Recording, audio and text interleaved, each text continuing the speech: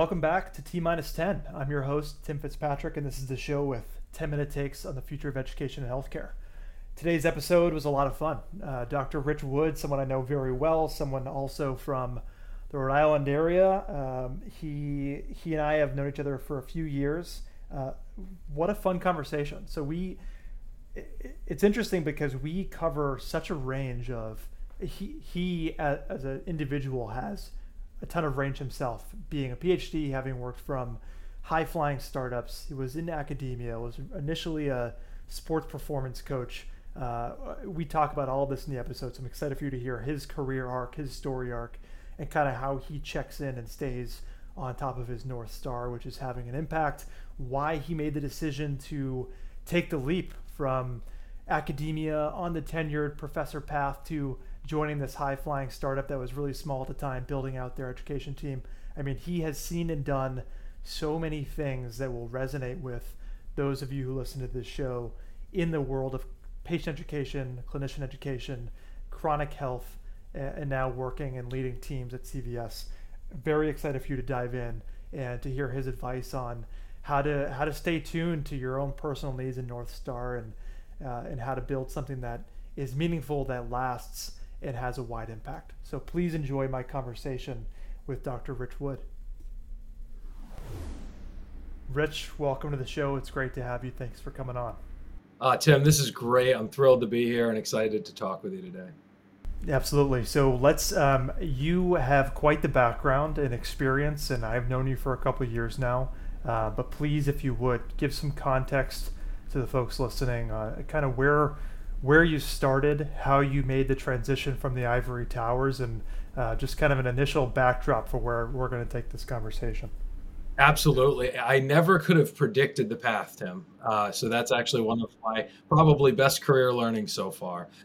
So I started off in the world of sport performance. I was an athletic trainer, strength and conditioning coach. Loved it, and it was just a fun, action-packed living.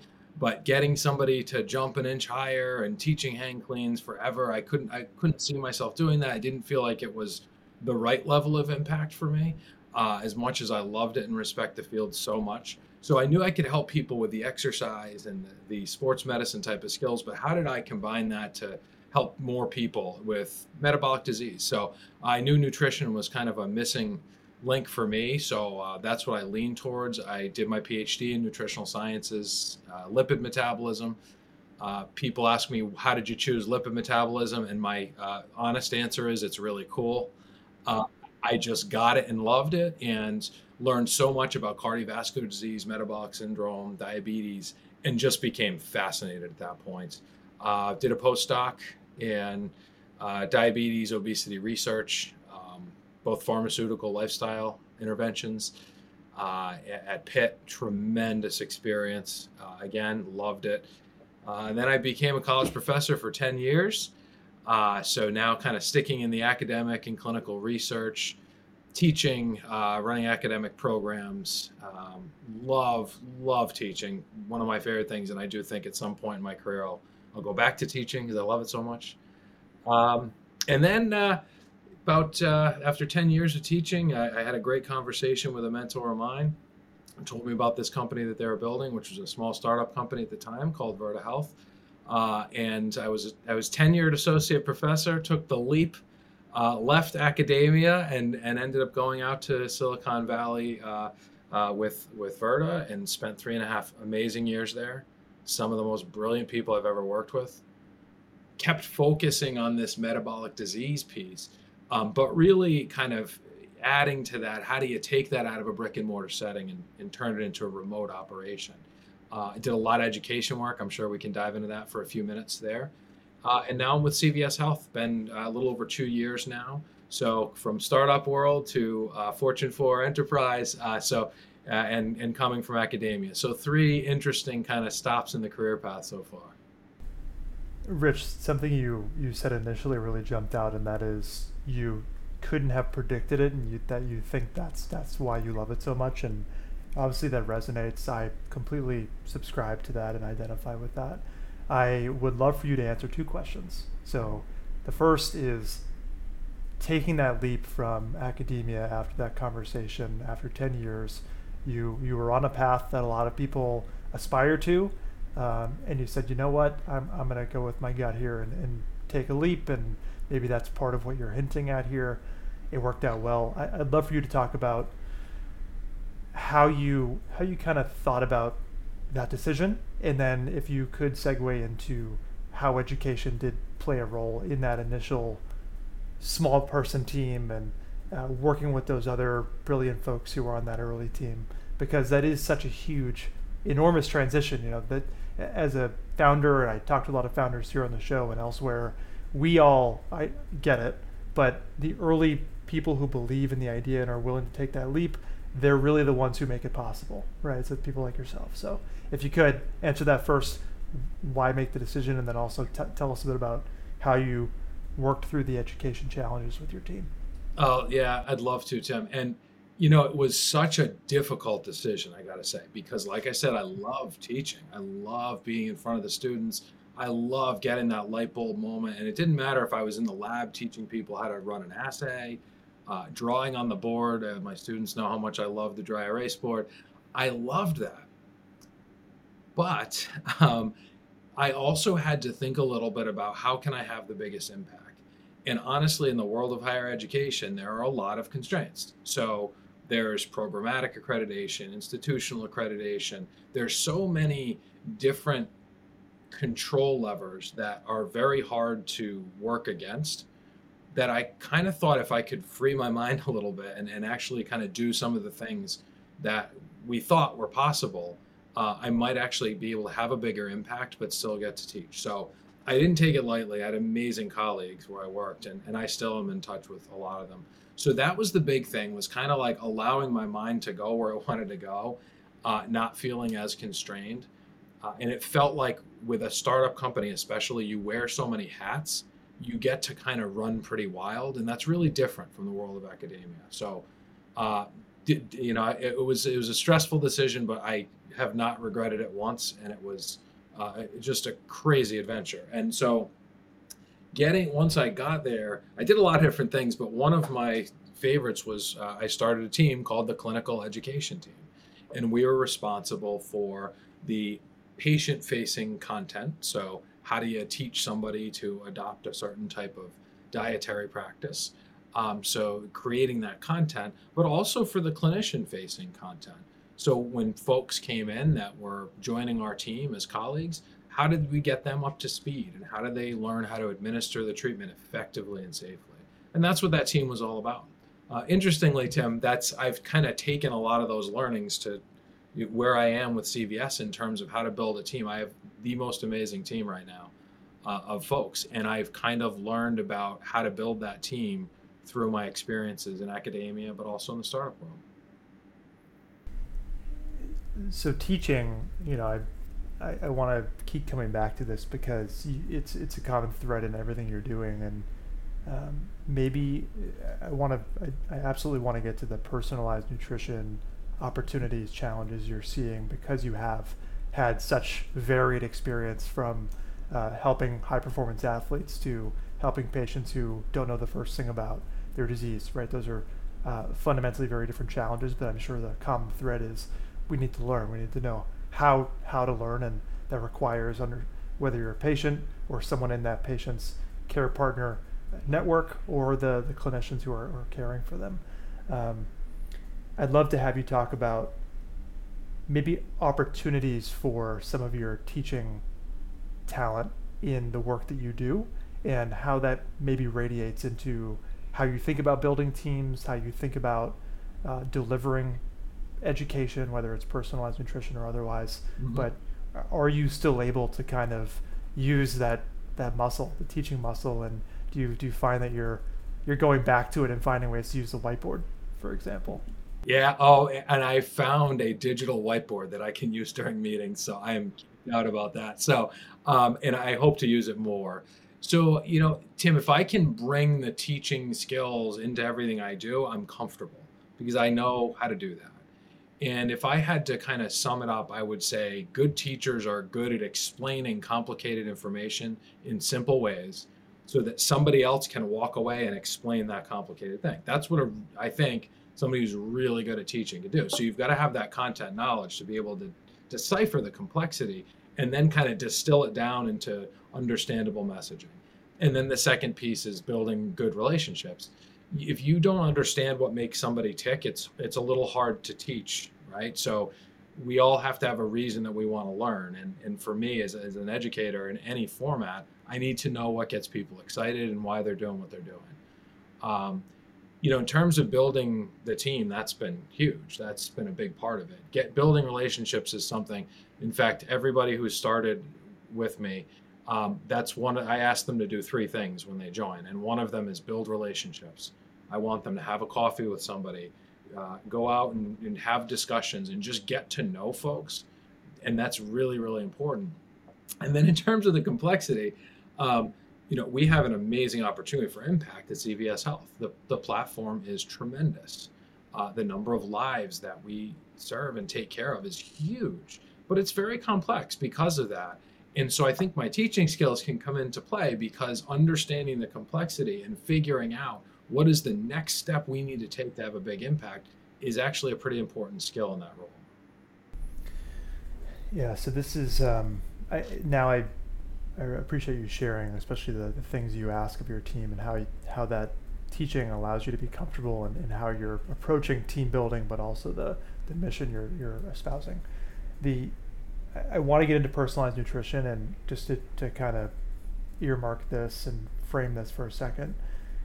It would seem, if you look at the people who I talk to or have on this show, that there are a fair number of PhDs and people who have been through a ton of school and understand things like complexity levels that others likely will never really fully grasp. So I think it's really important for those listening who are often clinicians, who are the ones talking to patients, to know a couple things. One, how can they play a role in the education piece? Because you have such a broad perspective from why it's important from a physiological standpoint all the way down to how should patients act on that knowledge. So what is it that they can do to kind of support that role? And then bringing in the personalized nutrition aspect, right? Because as you pointed out, metabolic disease and the worlds where we both operate is such a huge part of kidney disease in particular, where a lot of the folks listening to this and who are guests on this channel do talk about. So can you maybe talk to those two aspects of how the care team contributes through the lens of education and what roles they can play, and then opportunities and perhaps personalized nutrition and some of the areas you've spent your career looking at? Absolutely. So I think for the first part, for the education and the care team, if you're lucky enough to be on a care team where you have somebody who can focus on educating the patient, I would be very careful about designing the journey that the patient goes on. So if you're in a dialysis clinic, think through what is the journey that this patient is typically on, and find the important points within that journey and make sure that the appropriate clinician is giving you the pearls of wisdom for each of those points in the journey. So at a high level, that's how I'd approach it. And I would ask the clinical team to think about what is it in this patient journey that you are responsible for, and how can you get the actionable, understandable information to somebody about that step in the journey.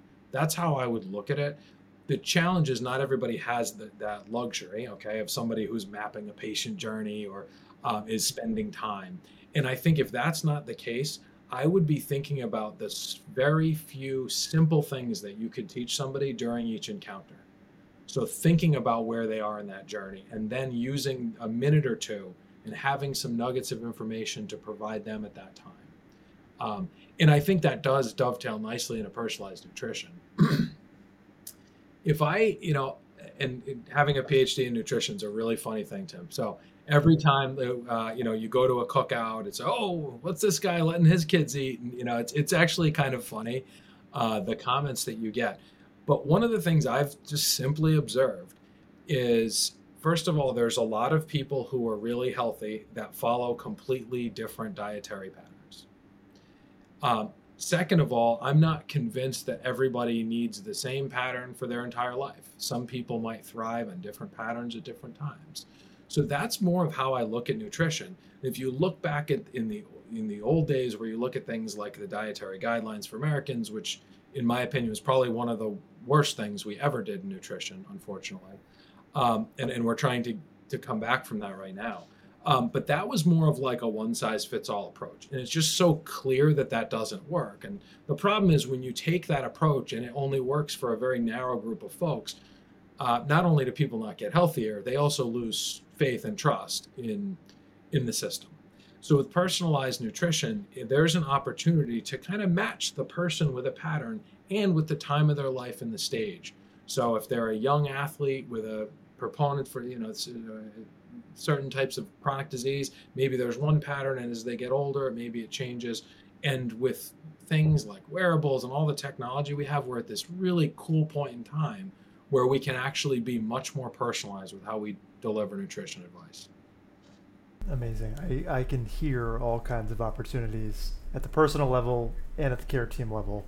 So that's got to be fun for you to be working on and to have seen. Obviously, you've been doing this for a while now, and to see where to go from theory, first practicing high performance athletes, then to the theory side, academia, research, and now all the way up to seeing where technology and better programming has allowed us to get to. It's going to be interesting, Tim, too. If I sorry to interrupt you. It's going to be interesting because I say to my kids, I have a 15 and 12-year-old, and I say the challenge of your generation is going to be deciphering true information from not so strong information. I think that's probably one of the biggest challenges because they've got all the information they need. And nutrition is not a heck of a lot different. It's trying to figure out the right information for the right time and the right person. And that is a big challenge because in nutrition, everybody eats. We all have to eat. So everybody's got this strong opinion. So it is actually kind of an interesting dynamic between, whether it's research and clinical practice and nuances of personalized nutrition, factoring in all of those opinions that you develop when you eat a few times every day. Yeah, there's talk about information overload, right? It's like there's just so many different buckets of information, from your lived experience and the behaviors you already have to the things you need to learn, digest, and turn into those behaviors. It's like I would imagine, and I'm not, in your world, but there are probably very few things that are as built in to the individual as the things we eat, because it is something we do so often, to your point. So it's just a fascinating thing to be on the task of unpacking and solving for. For sure. Cool. I do, in wrapping up here, I want to talk a bit about how you think about obviously your career journey, the places you're going, but how you continue to kind of cultivate that perspective, right? Because you do have a PhD, you're working with a very large company, having a big impact. Clearly your North Star is impact. But you're an expert, and I'm curious how do you find inspiration and guidance either from your team or your personal networks? What is it that allows you to continue to learn and pressure test where you are on your journey and marching towards your impact star, and kind of how you're doing on a day-to-day or year-to-year basis? Oh man, that's a fun question, Tim. Something I've started doing over the last year it's serving a couple interesting purposes, is to get in touch with mentors and friends and colleagues that I haven't talked to in a while. And especially those who I've considered mentors in my career. And just catching up with folks is just the best part. But then it's kind of having a couple of questions in mind for those folks and learning. So none of us got to where we are on our own, right? So like we've all had these influences. We've had people who have given us good and bad advice. And I love to just kind of have conversations. So I'd call them a riff session. And I've been having a lot of riff sessions, and that helps me to use my creative mind more than I could otherwise. So asking people things like, with all the data availability now, how do you expect nutrition to evolve over the next 3 to 5 years? And you ask a really smart person that question, it's so fun just to let them unpack it and learn from their thought process and where they think things are going. So I've been doing a lot of those riff sessions, and I love doing it. Okay. Immediate follow-up question, because I love this idea. I've been trying to do a bit of this myself. Would you have done this, found this valuable at all stages of your career? Is this more of a now thing, or what would you recommend for someone maybe earlier on a different path? Is this a thing you would just constantly recommend or find applicable, you think? 100%. I wish I had thought of this. Now, the truth is, it did happen more when we were more of an in-person type of world.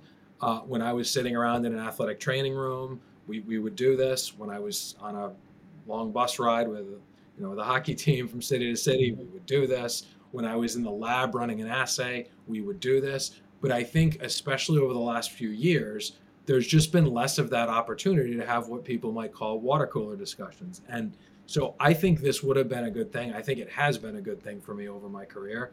And somebody who's starting out, I would highly recommend finding a couple folks who you consider mentors, and start those conversations, and just quarterly have a quick call, get to know each other, ask really hard questions, because it's for people who like to think, that's actually really fun. I love this advice, and I appreciate it, Rich, because I'm of the same mindset. Lately, I think since COVID, I've done a better job of trying to find those 6 to 10 people who I want to talk to regularly and just bounce ideas off of. And for another just one data point, I feel like that I've learned the most from those conversations too in the last couple of years, and I'm excited about just adding to that, because every time you change a person, it gets a bit different, right? The feeling is a little bit different, the DNA of the group is a little different, and you get something new from it. So I really like that and appreciate you sharing. But Rich, this brings us to the end here. Always good catching up with you. Where can people get a hold of you if they are listening to this, want to know more about you, or say hello after this is over? Oh, that'd be great. Yeah. So I am on LinkedIn. I'm not a big social media guy, but I am on LinkedIn, Richard J. Wood, PhD. And you can certainly email me, dr.rich.wood@gmail.com. Perfect. We'll include all of that in the show notes so people can get a hold of you. Rich, thank you for joining us on T-10. Always good to see you. This was a blast, Tim. Thank you so much.